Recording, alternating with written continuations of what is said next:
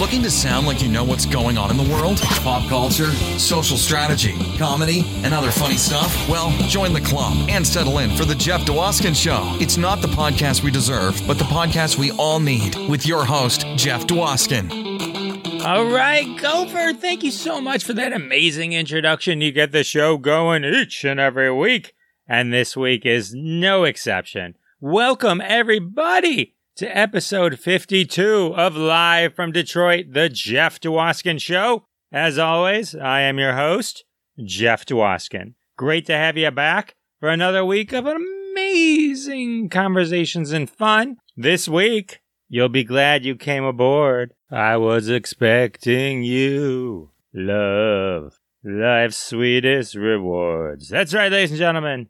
Ted Lange is here. Isaac from the Love Boat. That's right. We'll be serving up drinks, stories, and love. People will fall in love, fall out of love. There'll be misunderstandings, but everything will be wrapped up by the end of the episode.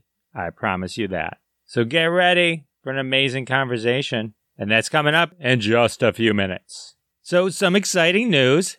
The Scene Snobs Network had an award show for podcasters, and I gotta say, I'm pretty excited. I won Best Comedy Podcast, Best Interview Podcast, and Podcaster of the Year. That's right, you can tell your friends you're listening to the Podcaster of the Year, as deemed by the Scene Snobs Network. So thank you very much for that. It's always a joy and honor to be an award winner.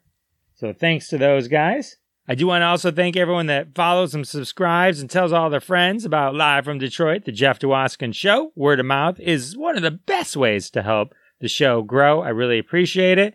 If you're listening on CastBox, thank you very much. If you're listening on any of the other apps, thank you very much. We did a CastBox promotion recently, gave away some awesome mugs. Live from Detroit, the Jeff Dwoskin Show mugs make coffee taste better. That's just science. I do want to invite everyone also, if you're not on Clubhouse, I'm part of the Comedy Podcast Club on Clubhouse. Check that out. I do a live show on Clubhouse every Thursday at 10 p.m. Eastern called Literally Live from Detroit, where I actually talk to someone literally live on Clubhouse. So check that out. That's always fun. Also, every Wednesday at 9:30 p.m. Eastern Time, we do Crossing the Streams. Me and a bunch of pals of mine, we talk about shows that you should be streaming. Awesome TV shows and movies that you can catch on any of the streaming services. So check that out. Lots of live fun coming at you. Okay, buckle up. I want to share something with you. All right, so this happened to me the other day. Week or so ago, like you, I order something online. They ship it to me via FedEx. FedEx sends me tracking information. I watch this package go from facility to facility, from truck to truck, from state to state, as it slowly makes its way across the country to my house. So it finally arrives at my house a couple days ago, and the FedEx guy pulls up to the curb, takes my package out of the car, walks up to my sidewalk, takes one step on the edge of the sidewalk and says to himself, I think FedEx has done enough. The thousands of miles that we have traveled together ends now. And the FedEx guy then proceeded to toss, like a horseshoe, my package onto my porch. And then he turned around and he got back in his truck. I was sitting here watching this on my Ring video, and I'm thinking to myself, you couldn't have just walked 3, 4, 5 extra steps and just placed it on my porch. You have no idea what's in the box. I know, because it's a solid box and it's sealed. It could have been fragile. I waited all this time. It's important to me. Why would you throw it onto the porch when you were so close? You traveled together for thousands of miles. And then that last stretch, you're like, I'm so close. But I'm just going to stop right here on the sidewalk. I can see the porch. It's right there. Yeah, but I'm going to stop. Anyway, so I caught the whole thing on my Ring video, and I posted it on Twitter at Jeff Dwoskin Show. Go to my Twitter, follow me, check out the post, watch the video, and then reply to the video with your best guess how far the FedEx guy tossed my package. You'll see in the video where his foot is. You can't see where exactly it landed, but just give your best guess. That's where the fun comes in. All right, so go do that. And thankfully the package was fine and all that good stuff. It's just troubling to go that far and then just not be able to just finish it off appropriately. Come on, FedEx, you can do better than that. But the good news is it led me to this week's sponsor. This week's sponsor is tape measures. That's right, tape measures, that flexible ruler used to measure size or distance. Tape measures, the official measurement tool of the FedEx Horseshoe team. Are you looking for an easy way to measure things? Are you tired of difficult ways to know how big something is? Well, then a tape measure is for you. Made of cloth, plastic, fiberglass, or metal strips, there's a tape measure that fits your needs and lifestyle. Tape measures now come in two common varieties. One, common sense, that includes inches, feet, centimeters, and meters. And of course, the America version, which only includes inches and feet. That's right, tape measures. Get to know the distance between you and everything else. All right, well, that's good. So if you're looking to know how long something is, then you definitely need a tape measure. So as always, support the sponsor. You do it so well week after week. Can't thank you enough. Means the world to me. Tape measures available anywhere things are sold. Take care of them. You're taking care of us. It's how we keep the lights on around here at Live from Detroit, The Jeff Dwoskin Show. And now it's time for the social media tip. All right, quick tip for you. Twitter chats. Hot places to meet people and learn things. Just so happens one of the greatest Twitter chats of all time takes place on Thursdays at 1 p.m. Eastern. Hashtag Twitter Smarter, led by Madeline Sklar. Just so happens I'm her guest on May 20th. It happens every Thursday, but you can check me out on May 20th. Come learn all about Twitter and engagement. It's going to be a lot of fun. A lot of fun. Twitter chats are just another amazing way that you can use Twitter. It's not just for tweeting and retweeting and sharing and finding trends and information. You can also have cool conversations on Twitter via these Twitter chats. A lot of times they spill over into Twitter Spaces and you can hear and talk with people and hear their voice. So that's pretty cool. So check that out. Come visit me on the 20th, but check Madeline out every Thursday, 1 p.m. Eastern. And that's the social media tip. All right, ladies and gentlemen, we're that part of the show. I'm excited to share the conversation I had with you with Ted. He's amazing. He's an amazing actor, director, playwright. We talk about it all. You're going to get your fix of the Love Boat and so much more. Ladies and gentlemen, Ted Lange. All right, ladies and gentlemen, I'm excited to introduce you to my next guest. He is one of the stars of one of the most watched and recognizable shows, one of the most recognizable TV characters of all time. Come aboard. We're expecting you, ladies and gentlemen. That's it. Ted Lange. How are you, sir? Thank you, sir. Fine. How are you? I'm good. How does it feel to be the most famous mixologist / greatest smile? I was not prepared for that. Being a mixologist, I was not prepared for that because, most actors tend bar somewhere in the course of their run towards the golden ring, I never tended bar. I was never a bartender.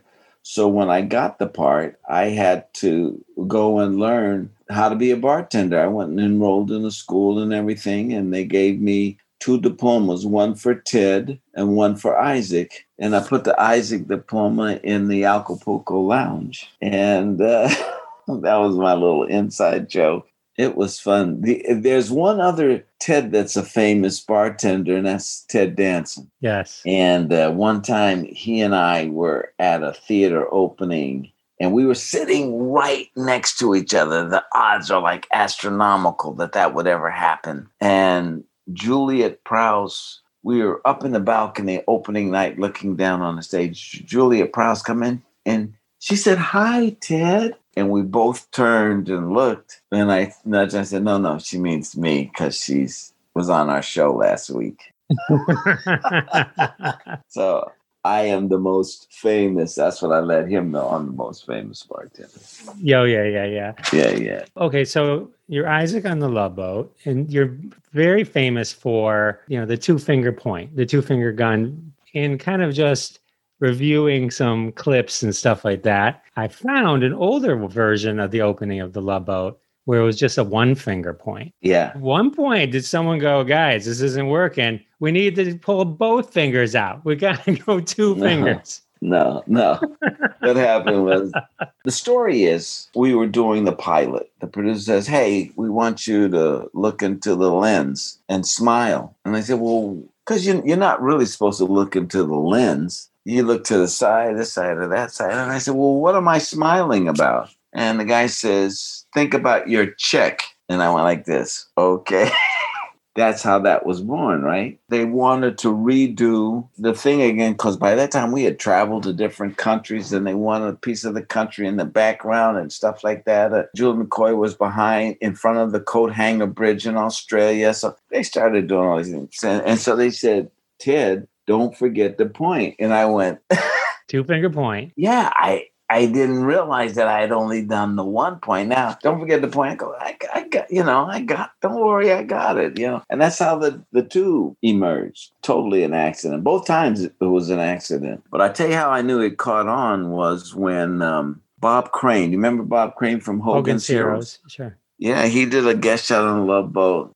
And he's sitting at the bar. He says, Isaac, I got a problem. I said, what's your problem? He says, my girl doesn't like me. And I said, well, why don't you try champagne? And at the end of the scene, he goes, two finger point. I said, oh, okay, that works. Yeah. Yeah. When you see other people doing it or quoting you, that's when you know you've made it. I tell you, even decades now later, that picture of you with the tremendous smile, killer mustache, and the two finger point is a lot of people's. They use it as their AVI on social media. Oh, do they? Yeah, I see it a lot. I have a good friend, Scott, who used it for years. It's funny. It's like one of those things you look at and you can't not smile when you look at you doing that. It's infectious. Oh, that's good. That's good. Thank you. We had a lot of fun. And there was some club in Florida that had my face on a T-shirt. Somebody sent it to me. I said, hey, did you know that you're their mascot or you're their guy and they're the Isaacs or something like that? And it was just my face on a T-shirt, like a frat thing or something. I don't know. So, yeah, you just never know where it's going to go. That's awesome, though, right? Yeah, it is awesome. That's a good thing. So you have the distinction with Gavin MacLeod and Bernie Koppel. Bernie Koppel. And I'm horrible as him. It's like, you have these words, you have these in your head for years, and then you actually have to say it out loud to someone who actually knows how to say it. And it's funny. And Bernie Koppel. Because Lauren would get Lauren twos all the time, but I would call her Tweez because her first name is not really Lauren, it's Cindy. And she hated the name Lauren. But when I first met her, she was Lauren Tweez. So I just ended up calling her Tweez. That way I know I was safe. Nicknames are always good. Gavin, Bernie, and you are the only three cast members to be in all 250 episodes of The Love Boat. So that's... Well, actually... Is there more? Yeah. Did Google fail me? Yeah, there's one more. There was the second pilot, and that was Fred so it's me and Bernie, because the first guy wasn't the captain. It was a different guy. His name was Quinn Rediker, and he was the captain on the original pilot of Love Boat. They did two pilots. Right. They actually did three pilots. The first pilot, they just threw everybody out and kept the boat and got new actors.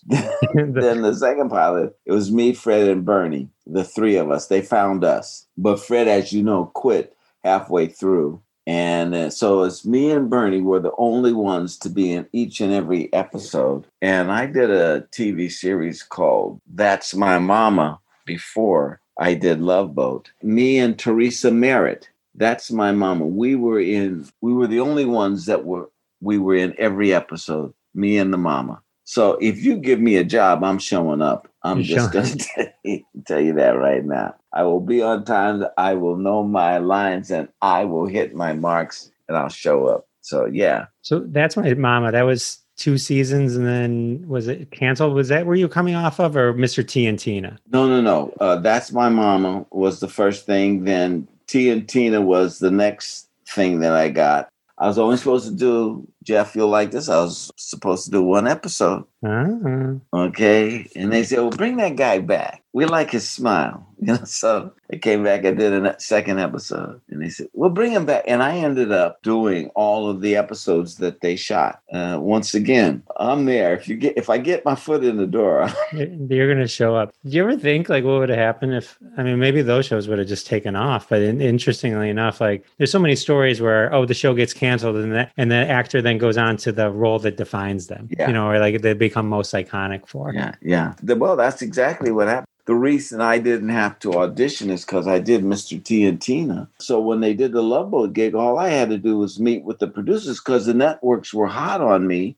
After seeing me on Mr. T and Tina, Bernie said to me when we did the film the first day, he said, hey, Ted, I didn't see you at the screen test. When did you come? Did you come early in the morning? Because I was there most of the day, most of the morning and the early afternoon. Or did you come late? I said, Bernie, I didn't audition. He goes, what? What do you mean you didn't audition? I said, well, the really good actors didn't have to audition.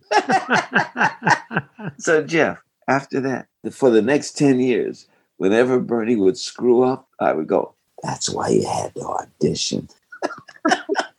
And so we have fun. We have fun.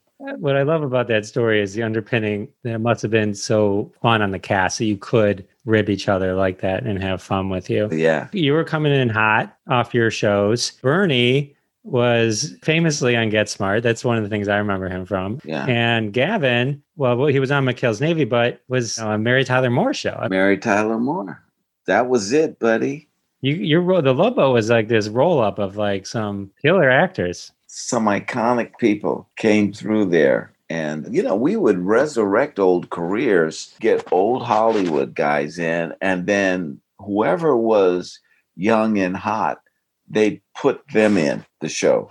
All you had to do was be young and hot. It didn't necessarily have to make sense. We did an episode in China where Bernie falls in love with a doctor that lives in China and knows acupuncture. And Bernie's character is skeptical of acupuncture.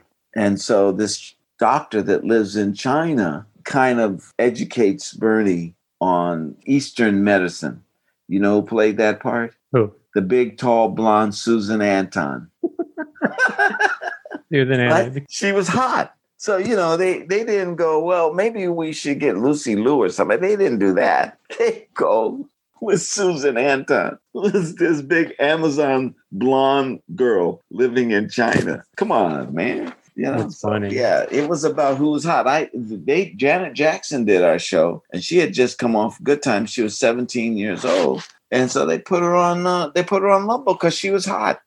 Her career was smoking, and I'm going and I'm saying, she's 17, I'm 30 years old. That's going to look terrible. She just played a kid on Good Times. Don't worry. We'll dress her down and we'll schedule this so that you kiss her when she's 18.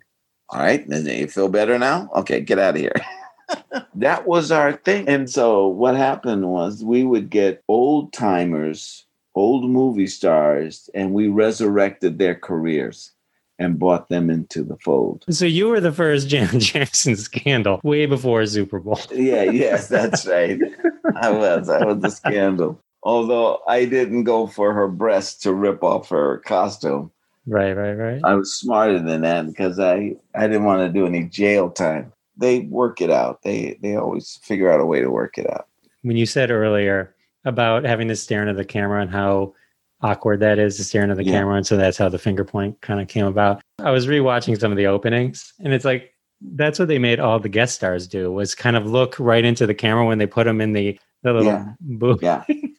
And you look, and some of them are like okay, but some of them are like, you can tell they're just like, this is so awkward. Yeah, no. And so I had a little technique when I started directing. I had a technique for those because a lot of actors feel uncomfortable just looking into the lens. Because you're usually looking at someone standing next to the camera. You're not looking into the lens. So I had a technique where I would say, just look into the lens and listen to my voice. And then I would weave a story and they would react to the story. I said, remember the time you kissed that first girl? And, so they would relax and stuff like that. I'd figure out a way. What was your favorite Isaac's storyline on the Love Boat? I had a couple, actually. I really did have a couple, but I'll tell you the one that was really helpful to me, because when we first did the show, they weren't writing for me. And Fred and Bernie wrote an episode in which I fall in love with this girl who's an intellect, and she doesn't like old-time Negroes. And we had Scatman Carruthers as the old-time Negro. And he and I did a thing called a ham bone. Do you know what a ham bone is? I think I do. It's where you slap your leg and you go, ham bone, Yeah. where you been? Been around the corner drinking gin. Well, when we would go out on the cruises, we would all regale each other with stories. And one day I was talking about coming from Oakland, and I regaled Bernie and Fred with the ham bone. So I did the ham bone for them. They wrote it into the story, a moment where me and Scatman both do ham bone. And I really like that. But the producers, the first year was really tough for me. They didn't know what to do. They said, well, we don't write black stories. I said, well, this ain't a black show, so you don't have to write a black story. You're not solving any social issues on Love Boat. So I said, write a Gopher story. And on the last pass, change the name Gopher to Isaac, and you got an Isaac story. Oh, yeah, wow. Yeah. And so Fred and Bernie wrote this thing for me. And then I ended up becoming a writer, which then later led to me becoming a playwright. And so I've written 25 plays. And I go around the country, particularly the black theaters, and I do plays. So when I was in Birmingham, Michigan, I did Driving Miss Daisy in Birmingham, Michigan. So, when you're on the road with someone, hopefully you all get along. It can be very frustrating if you don't all get along. So we had Rosemary Prinz as Daisy, Fred Sanders as Booley, the son, and me. It's a 3-character play. You didn't have all that other stuff that was in the movie. It's just 3 characters on stage. And so they had an opening night party. And Fred and I are standing together, and I see this woman in a tight red dress with high heels, and she's blonde, but it's strictly from a bottle, okay? And I said, Fred, look over there, 10 o'clock, that gorgeous blonde girl. And he looked over and he said, you like that? And the girl had a figure and everything. I go, yeah, you don't think that girl's attractive? He goes, no, look over there at 3 o'clock. So I look over at 3 o'clock, and there's a girl in sandals and a long flowery dress and ringlets of curls down to her shoulder, and kind of like a hippie-ish girl. And I go, that's the kind of girl you like? He goes, yeah. I said, well, I like the other kind of girl. He said, Ted, that's lemon meringue. And I said, well, lemon meringue, I never heard of that before, but obviously that's what I like, lemon meringue. So, Jeff, fade out. Years later, I wrote a play about 4 black women called 4 Queens, No Trump. And the white actresses that I know came to see the play, and they say, why don't you write something for us? I said, what are you talking about? They said, well, black women always get the best roles. And we know. Now, of course, black women ain't getting any roles, but this is what the white actors. Black women did that. That was funny. Can you write us a comedy? I said, yeah, I have to think about it. I can write you something. So I decided to write a play about 5 blondes, and it's called Lemon Meringue Facade. Amazing. Okay? Because I always remember that term, lemon meringue, when Fred said it to me, because I'd never heard that term before. I'd never heard it before either. Yeah, lemon meringue. Those are blondes. In LA was a big, big hit. I had to double cast it because everybody wanted to be in it. And then we took it to New York, and I did it off Broadway in New York. And it's available on Amazon in case you're interested, along with my other plays. Amazon Prime, you can stream them? No. I'm saying if you want to buy the book. Oh, buy the book. Oh, but you can buy the book. Okay, good. Okay, gotcha. I will put links to that in the show notes so everyone can get them. Okay, thank you. Well, so you wrote 25 plays. Yeah. And then first writing then was on the Love Boat? No. They improved my writing. They improved your writing? Okay. So you got to hone it on the Love Boat. Yeah, exactly. I wrote, when I was in New York, before I came back to California, I wrote a play called A Foul Movement. and it was a one-act play. And Cleavon Little was doing a series called Temperatures Rising. And the New York Shakespeare Festival sent over some writings. I was friends with a lady named Novella Nelson, and they sent over some writings because they were looking for minority writers for Cleavon Little's show. At least that's what they said they were looking for. Turns out they weren't looking for minority writers. That's a whole nother issue.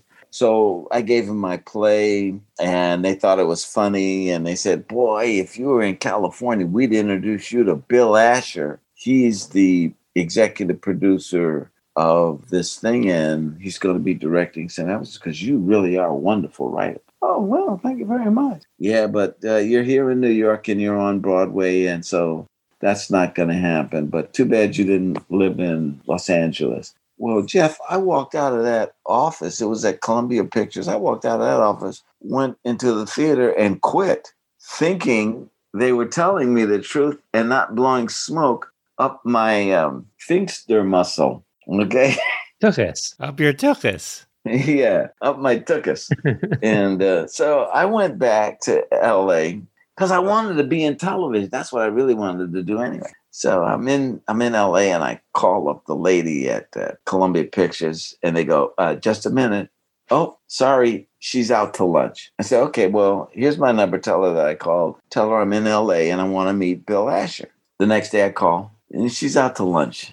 Did you give her my? Yes, we gave her. Next day call. I said, now I'm going to call earlier. I'm going to call 11 o'clock. Called 11 o'clock. She's out to lunch. Next day, 1 o'clock. Called her. Out to lunch. 2 o'clock. Out to lunch. 3 o'clock. Out to lunch. And I was saying, this woman popped off the face of the earth, and she left a message that she was going to lunch. Anyway, I never got a meeting with Bill Asher. They were just stroking me. And I was in LA. And so that's when I started working a new hustle while I was in LA. Well, in that person's defense, she just may have been really, really always hungry. Yes, that's very, very true. And for some reason, I think her index finger was broken because she couldn't dial me back. Her loss. Yeah. How many people like that you think are there that didn't call back someone who later went on to be famous, and then they have to deal with that? A lot of that going on. You know the story of George Lucas and Star Wars? I'm going to guess I don't know the one you're about to tell me. So let's hear it, Ted. Well, then he took Star Wars to Universal. He did American Graffiti, and he went to Universal. Universal said, so what else you got? He says, I want to do this movie about Star Wars. And they go, well, let us read it. And they read it. He said, George, this is the biggest pile of crap we ever read in our lives. This is not going to make it. You can't do it here at Universal. So he says, oh, okay. Goes over to 20th Century Fox.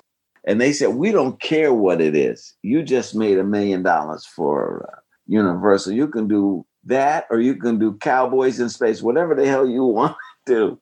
We'll do it. And that's how George Lucas, the guy that turned it down, almost got fired. His name was Nat something. He was working at Universal. He almost got fired because he let Star Wars get away, and George Lucas. Fools. Well, I think, Harry Potter, I think she shopped it around to 50 people before someone finally let her publish that book. Yeah. It's interesting. I guess it's just you have to believe in your own stuff, and you just have to keep pushing and pushing and pushing. Yeah. And what I found out, I liked Harry Potter. I read all of the books, all of the Harry Potter books. And I did a play in Edinburgh where she lived and wrote the novels. If you go to Edinburgh during the Fringe Festival, they got guys walking around with the Harry Potter scars, and they'll give you a tour of all the landmarks. The Harry Potter landmarks. And so one of the stories is that she sat in this cafe writing the things and drinking coffee. And her sister-in-law watched the baby. She had a baby. And so you go on the tour and you go, well, this thing over here says that that's where she wrote. That was later. The first place that she wrote is this place over here. And her brother-in-law owned the place. So she would go in, sit in her brother-in-law's cafe and write. And they never told that in the stories that I read, that it was her brother-in-law's place. And when you think about it, who's going to let you sit up in there other than maybe a Starbucks? Right. Refilling that coffee cup. J.K. Rowling, she's a wonderful writer. Great imagination. Absolutely. So I have some other very important questions to ask. I want to hear about the Charlie's Angel crossover.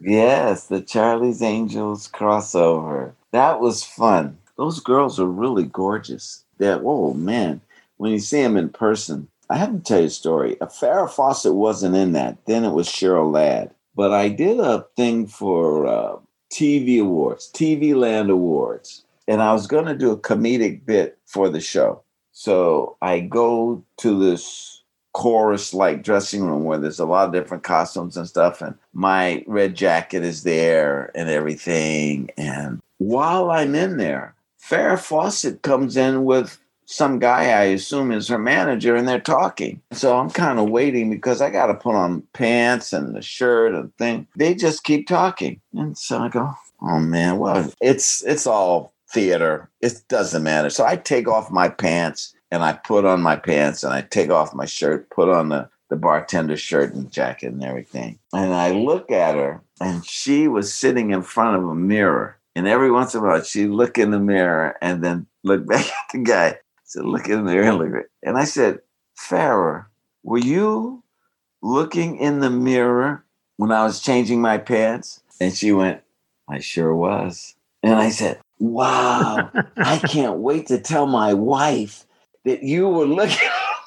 I go back to her. I said, Mary, Farrah Fawcett was checking me out in the mirror. Maya goes, what are you talking about? I took off my pants and she was checking me out. So what? I said, whoa, wait, that's not nice.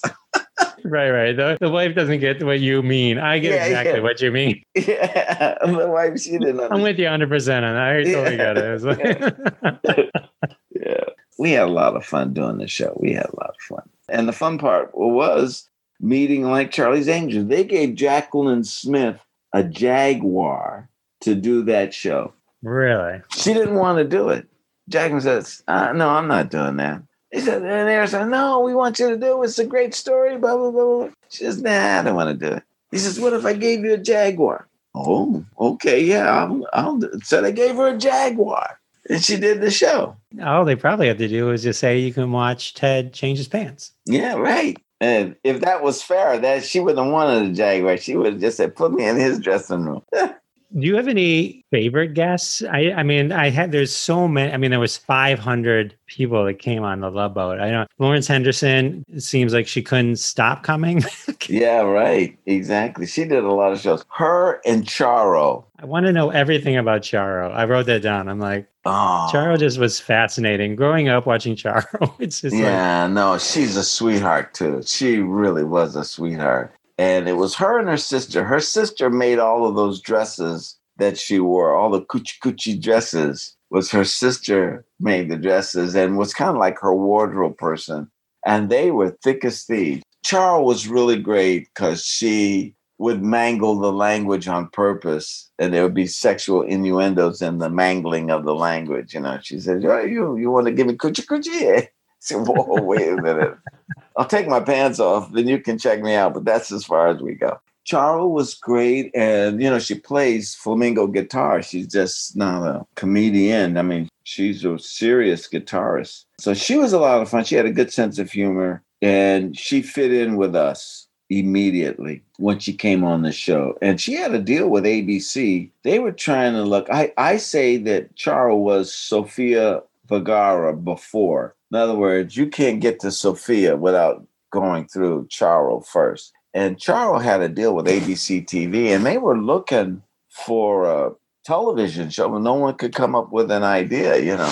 I think at one point they wanted to use the character that she had developed on Love Boat, but it never saw fruition. Whenever the thing came up for her money, they would put her on our show. So that's one of the reasons that you see her a lot, is that the network say, hey, we didn't find another show for her to guest on, or we didn't come up with a pilot, so we're going to put her on Love Boat. And they go, okay. And she would come on and they'd write a story for her. She was a good deal. That's awesome. And then Cloris Leachman, she was on twice. She's a character. No matter what anybody says, she was a character. I remember I was standing in line at the buffet, and she looked at my plate and said, you're eating a hot dog. And I go, yeah, I like hot dog. And she reached over on my plate, took the hot dog off my plate and put it back on the buffet. She said, "You're not eating that. It's bad for you." And I looked at her, "Lady, you can't, what do you do?" And I reached back over and I got the hot dog and I put it back on my plate. She was a real character, Cloris Leachman. And then a young Tom Hanks was on. Tom Hanks, the first Tom Hanks. See, what they did was ABC did a whole talent search, and they wanted to get the best young talent. And they had a program which they would sign the talent and figure out later where to shift them. Tom Hanks was in that program, and what they did was they signed him, and then they gave him bosom buddies. Okay, so after he gets bosom buddies, before he films one episode of Bosom Buddies, they put him on Love Boat. So his very first acting in front of a camera is on Love Boat. And then what they were going to do is premiere Bosom Buddies and then show him on Love Boat, and that'll help give their show some PR. They also had Arsenio Hall was in that group. Arsenio Hall was one of the people to watch. And he never appeared on our show, but he would do the private social functions for ABC TV. So like we would all go to Century City, just a big mucky muck place, to the hotel, and they'd have a show or something, and Arsenio would MC the show. Got it. And we were very supportive of Arsenio because you could see that this guy was sharp. He was really, really sharp. Love Arsenio Hall. Yeah, he was good. He's got him and Eddie Murphy. They have Coming to America too. I know. Yeah, he got tight with Eddie in New York when Eddie was on Saturday Night Live. The stand-ups looked out for each other. My friends and I, we did a thing here in Los Angeles because it can be kind of cutthroat a little bit. So there were three actors, myself, an actor named Glenn Turman, and Art Evans. And the three of us decided that we would look out for each other because sometimes you go to audition and there's numbers going on all the time and people are not always looking out for your best interest. So we decided that the three of us would look out for each other. So in a sense, we were the Three Musketeers, but we called ourselves Dis, Dat, and the Other. And because we didn't want to take Three Musketeers is already taken. Sure. So we said, we're going to be Dis, Dat, and the Other. This happened like 40 years ago. So during the course of our career, when something would happen, Glenn did a movie with Ingmar Bergman in Sweden or someplace European, some city, and I got him some information on Bergman, some interviews with Bergman on how he handled actors. And so I gave that to Glenn. One time I was directing Fall Guy. So there was a part for a guard. So I had my friend Art Evans come in and he played the guard. And one time I was directing the Wayans brothers. And so I had lunch with Glenn and I said, "So what do I got to look out for? What's the deal?" He says, "Oh, you're going to have fun, but be aware of this and be aware of that." So what we did was we protected each other and supported each other in our journey. That's awesome. I have one follow-up question on the Fall Guy. Did you pull Lee Majors aside and go, "Hey, Lee, I got this story to tell you about Farrah"? Oh, no. I didn't do that. But Lee and I got along famously. He came on the Love Boat and he did, well, this was all before Farrah anyway, so I couldn't tell him that. Man. Oh, now you can call him up now. Yeah, I can call him up when he now. When he listens to this. Yeah, he'll hear about it. No, he and I, he came on. What happens is sometimes guest stars are fans of us. And Lee Majors was a fan of my character. So he hung out with me. He said, "Hey, listen, why don't we go over here?" I go, "Oh, okay, yeah, sure." John Astin was that way. You know John Astin from the Addams Family? Sure. He and I got along famously. And we hung out together because we were on the same page. We would go find these. He came on the Egypt show. We went all over Egypt, John Astin and myself, just finding hole-in-the-wall cafes and talking to the locals and stuff like that. We had a good time. But Lee, we went to, he liked Stolichnaya. You ever had Stolichnaya? I have not. Stolichnaya is very good. I like Stolichnaya. So Next time you're in Birmingham, I'll buy you something. Okay. I'm gonna hold you to that. We went out and we would drink Stoli. I went to the bathroom, and over the urinals in the bathroom were all of these posters of beautiful women, so that when you're standing at the urinal, you're looking at different movie stars. Okay. Well, Lee came out of the bathroom. He says, I want to see the manager. And they go, well, what? Now we're in Hong Kong. Well, what is the problem? So I want to see the manager. Manager comes in. He says, you've got a picture of my wife over a urinal. I want that picture down. And if you don't, I'm coming back tomorrow. I'm going to rip it down. He said, no problem. We'll take the picture down. So anyway, he and I were drinking, and we got pretty sloshed. And we go back to the hotel, and we're standing out in front of the hotel. Now, I am concentrating on having my back against the wall of the hotel. And so is Lee. And I knew we both thought the same thing, that if we didn't keep our backs against the wall of the hotel, the building would fall over. So we're standing there, and he says, hey, Ted, you direct, right? I go, yeah, I direct. He says, why don't you direct my show? I said, you want me to direct your show? He goes, yeah, I want you to direct my show. I said, okay, I'll direct your show. And he says, and if you get in any trouble, I'll help you. I'm not going to get in any trouble. I went to the AFI. I know how to direct film. That's how I got my job, directing Fall Guys. We went out drinking. And when you're sitting there drinking, and everyone's like staring at the table going, that's Isaac and the Bionic Man. Right, exactly. It's got to be surreal, right? I mean, yeah. Well, and the good news is the management keeps people from coming over to the table, so you could actually have a conversation. I did one. I'll never forget. Robert Conrad, who did the Wild Wild West. Mm-hmm. I was in an Italian restaurant, and he was in a booth across from me, and I saw someone coming towards me. Obviously a fan, and they were coming to get an autograph, and I was in the middle of my meal, and the management comes right up behind the guy, grabs his elbow, and leads him right past my table. Nice. You know? Yeah.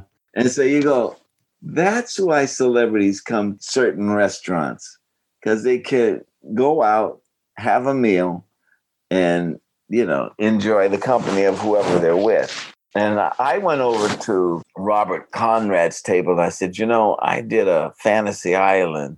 And on Fantasy Island, I played a stunt guy, and I had to climb up a Ferris wheel. And I said, when I climbed up the Ferris wheel, I did the theme song from the Wild Wild West. He said, you did? I go, yeah. Bum, bum, bum, bum, bum, bum, bum, bum, bum, bum, bum. And that's... So that was going through my body. That's awesome. I got to tell him. That's what was awesome to me, is I got to tell him. That's the true story. Paul Williams was on the show. He wrote the theme song. He was on twice. Those were his crazy days, right? Yeah. He said, I'm very appreciative to your show. And we said, why is that? He said, because I had been writing a lot of theme songs for television shows, and none of them hit till this one. I said, oh, is that right? He goes, yeah. This one is the one that hit. So I have a fond place in my heart, because it made him a lot of money too, by the way. And then him and Charlie Fox went to Jack Jones and said, we want you to sing this song. This needs your voice. It's one of the most classic. I mean, I think even now, well, I'm not going to, but I could start singing it, come aboard. Yeah. It's like, I wish they had never moved away from getting rid of theme songs. I think theme songs were so iconic part of the shows that they were part of. I mean, when you think back to like those decades and like Welcome Back, Kotter, and like all these shows, it just had amazing theme songs. Well, you look at Fresh Prince. Fresh Prince wrote the theme song to his show. Yeah, amazing, right? Great. And so, it's still around a little bit. Usually when you have to explain something. Yeah, right. Yeah, how does the kid get from Philly to Beverly Hills? Well, let me tell you what, Exactly. Who was your favorite guest of all time? Wow, I had a lot of them. I liked Diane Carroll because I got to kiss her. Oh, you know what I did? I did a show with Sherry Belafonte. You know who Sherry Belafonte is? She's gorgeous. She's a model. And she did an episode of The Love Boat. But I wasn't her love interest. LeVar Burton from Roots and Star Trek, that was her love interest. So we're in the dressing room and I come back from lunch and I say, hey, Sherry, did you get the rewrite pages, the new pages? And she goes, no, what new pages? And I said, well, listen, they want to make LeVar jealous so he catches you and I kissing. So look, let's just get the kiss out of the way right now. And that way we won't be nervous or upset or anything like that when we have to do it on camera. So she says, okay. So I go over and I kiss her, Shari Belafonte. And she's a good kisser. And I say, why don't we do that one more time? And she goes, why don't you show me those pages that you were talking about? I said, oh, she knew all along. I just wanted to kiss her. So, yes. She saw right through your smooth moves. Sounds like she put you in your place. Yes, she did. And happy to be there. So the character of Isaac Washington, besides Love Boat, and then you all reunited on The Next Wave, and you were on Charlie's Angels, but you were also on Martin and Weird Science. So you've got 5 times that character appeared, which says a lot about the character. But then you also showed up as a kind of a barkeep on like King of Queens. We weren't specifically Isaac on the King of Queens. No, that was the guy. You know what it was? But it meant to elude it, right? I mean, exactly. And giving advice, and I gave advice to the King of Queens. But the real deal was the producer just wanted to talk to me about another movie I had done. Because I said, there was no reason for me to be there, Jeff. I'm going, well, people will tell you. If you just keep your eyes and ears open, people will tell you. And so producer was there and it's like, hey, how you doing? And it's one line. I come in, I do one line like, it's your dream or wake up or something like that. And so you're kind of listening, why am I here really? And then the guy said, hey, can I talk to you about something? And I go, yeah, sure. He says, when you did Wattstax in this movie called Wattstax, and I was very forthright in my disapproval of Hollywood and of my situation as African American, and I expressed it as, he said, well, did you really, you felt like that? Is that real? He says, because you had this and that, and Hollywood gave you this and that. I go, yeah, but how many Black directors you got here? None. How many Black directors have done episodes here? None. And I said, that's what I was talking about. That's all. I said, we just want parity, and that's what I had to try to achieve on my show is I wanted parity. And I started getting it after Bernie and Fred helped me. So it was interesting. The guy just couldn't say, hey, I saw this movie. I'd like to talk to you or take you out to lunch or something. No, he gave me a part. I showed up for the part. And then while we're standing around waiting to film, he said, let me ask you something. Oh, okay, sure. Yeah. King of Queens. Well, hopefully they started hiring more Black directors after you put him in his place. I didn't put him in his place. I just made a comment. Couldn't deny. But I certainly didn't put him in his place. It was almost like he was inviting you to say it so he would feel he needed to push himself to do it or something. Yeah. So listen, let me say this because people want to know some of the things I've been doing. Right now, I'm doing a thing for AmericanStage.org. It's a one-man show that I directed, and it's about Louis Armstrong, Satchmo at the Waldorf. Excellent. Yeah, thank you. Do you have any other plays in the works? Yeah, here's another one. This is another play that I've written called The Footnote Historians Trilogy. And I write historical plays from an African-American point of view. So, for instance, George Washington, I have a play about George Washington, and I write about him and his favorite slave, William Lee, and their story. Most people don't know this, but William Lee was with George Washington every day of the American Revolution. Dressed him, shaved him, combed his hair, cut his hair, was like a valet, except that he was a slave. But he handled everything for George Washington, laid out his paper. George Washington taught him to read so he could lay out his papers for him and all of that during the American Revolution, carried his spyglass. One of the things I do is I pick different parts of American history and I find the African-American involvement in it. And then I write a play around the different people. I got a play called Lady Patriot which is about a African American female slave who is a young girl, seemingly can't read or write, and she is given to Jeff Davis, the president of the Confederacy, and she's a spy. Wow. And they have no idea. And at a certain point in the Civil War, they realize there's a leak.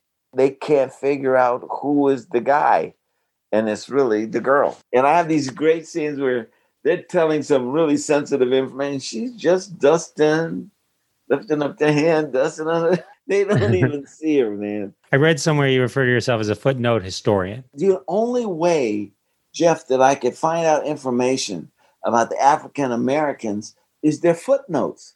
And so I would buy these books, and then I'd find the information, and you get enough books.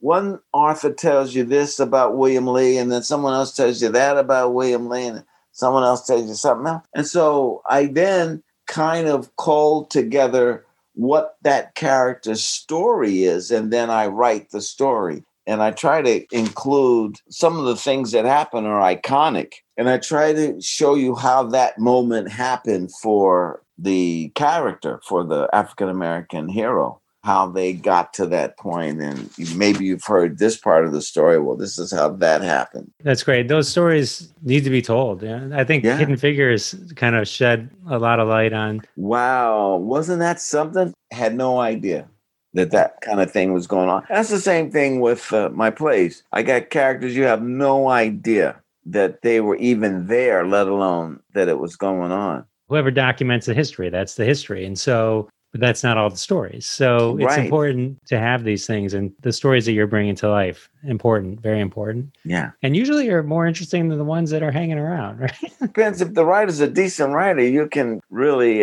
tell a story. And that's what I like to do. I like to tell a story. As you probably noticed by now at the end of this thing that I like to tell a story. It's definitely a thread. Yeah. Yeah. I appreciate you spending all this time with me. You're fascinating. You really are. It's you're so talented, so many different aspects to you. Thank you. You're not just a bartender. You're not so much just more. a bartender. That's the name of my autobiography. Not just a That's going to be the book when I write it.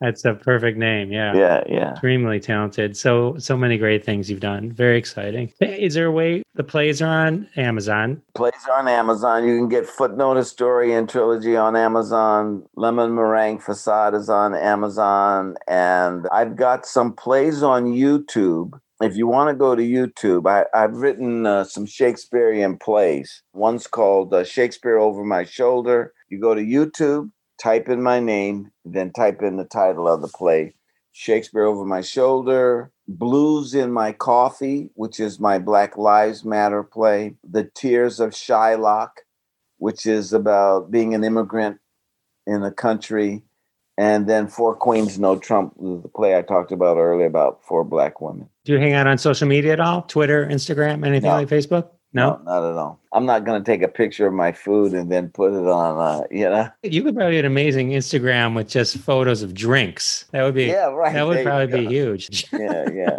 You can have that idea. That's your gift for coming on my show. Okay. Well, thank you, Jeff. I'll keep that in mind. Well, thank you so much. I can't thank you enough. It was such a pleasure hanging with you and talking with you. I appreciate you coming by the show. Thank you. Good to talk to you. All right. How fun was that? Ted Lange, ladies and gentlemen. I especially love the story he shared with me about being in Birmingham, Michigan, not too far from my hometown. Think I'm going to owe him a drink if he ever comes back there. That will be a hoot. I hope you enjoyed all those great stories. And also check out all of Ted's plays. I'm going to put links in the show notes to everything we talked about. So definitely check all those out. If you enjoyed my conversation with Ted, don't forget there's like 51 other episodes you can check out also. If you're new to the show, go to jeffitsfunny.com, sign up for my mailing list, check out the entire back catalog. You can listen to everything there or on your favorite app, such as CastBox, Apple Podcasts, iHeartRadio, Spotify, whatever you love to use. All right, well, we're nearing the end of the show, so you know what that means. That means it's time for another hashtag Roundup Trend of the Week.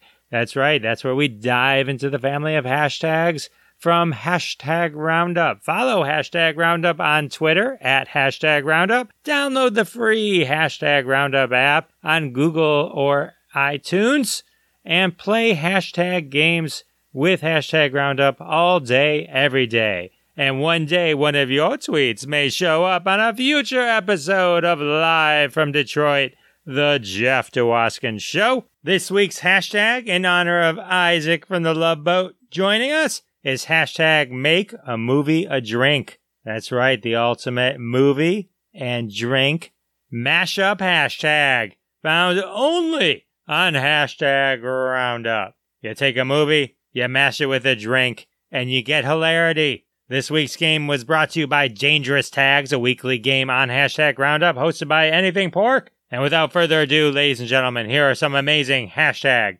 Make a Movie a Drink tweets. The Tangover. Where's Doug? A Nightmare on Earl Grey Street. Don't fall asleep. Whatever you do, don't fall asleep. There will be Bloody Marys. The Muppets drink Manhattans. Disney will not like that one. Here's some more amazing hashtag Make a Movie a Drink tweets. Pretty in Pink Lemonade. Moscow Mule on the Hudson. The Hunt for Red Martini. A Starbucks is Born. Shirley Temple of Doom. Sex on the Beach Blanket Bingo. Bottoms Up. Beer and Loathing in Las Vegas. No Cosmos for Old Men. 50 Shades of Grey Goose. And the final hashtag Make a Movie a Drink tweet. Fast Times at Miller High Life. Oh, all right. Those were some awesome tweets. As always, they'll be retweeted at Jeff Dwoskin Show on Twitter. They'll also be listed in the show notes. Show them some love, retweet them, like them, comment on them. Do it up. Can you believe it, ladies and gentlemen? Episode 52 is coming to an end. Where does the time go? So much fun we've had together. Thank you for spending this time with me. Special thank you to my guest, Ted Lange, for hanging with me. Special thanks to all of you for listening week after week, subscribing, liking, telling all your friends, interrupting family dinners to say, hey, if you listen to Live from Detroit, the Jeff Dwoskin Show, well, you should. I appreciate everything you guys do. If you're like, wait a minute, I don't do any of that. Well, do it. What are you waiting for? I'm going to ask again next week, so let's not make this embarrassing. So until then, have a great week. Thanks so much for listening to this episode of The Jeff Dwoskin Show with your host, Jeff Dwoskin. Now go repeat everything you heard and sound like a genius. Catch us online at thejeffdwoskinshow.com or follow us on Twitter at Jeff Dwoskin Show, and we'll see you next time.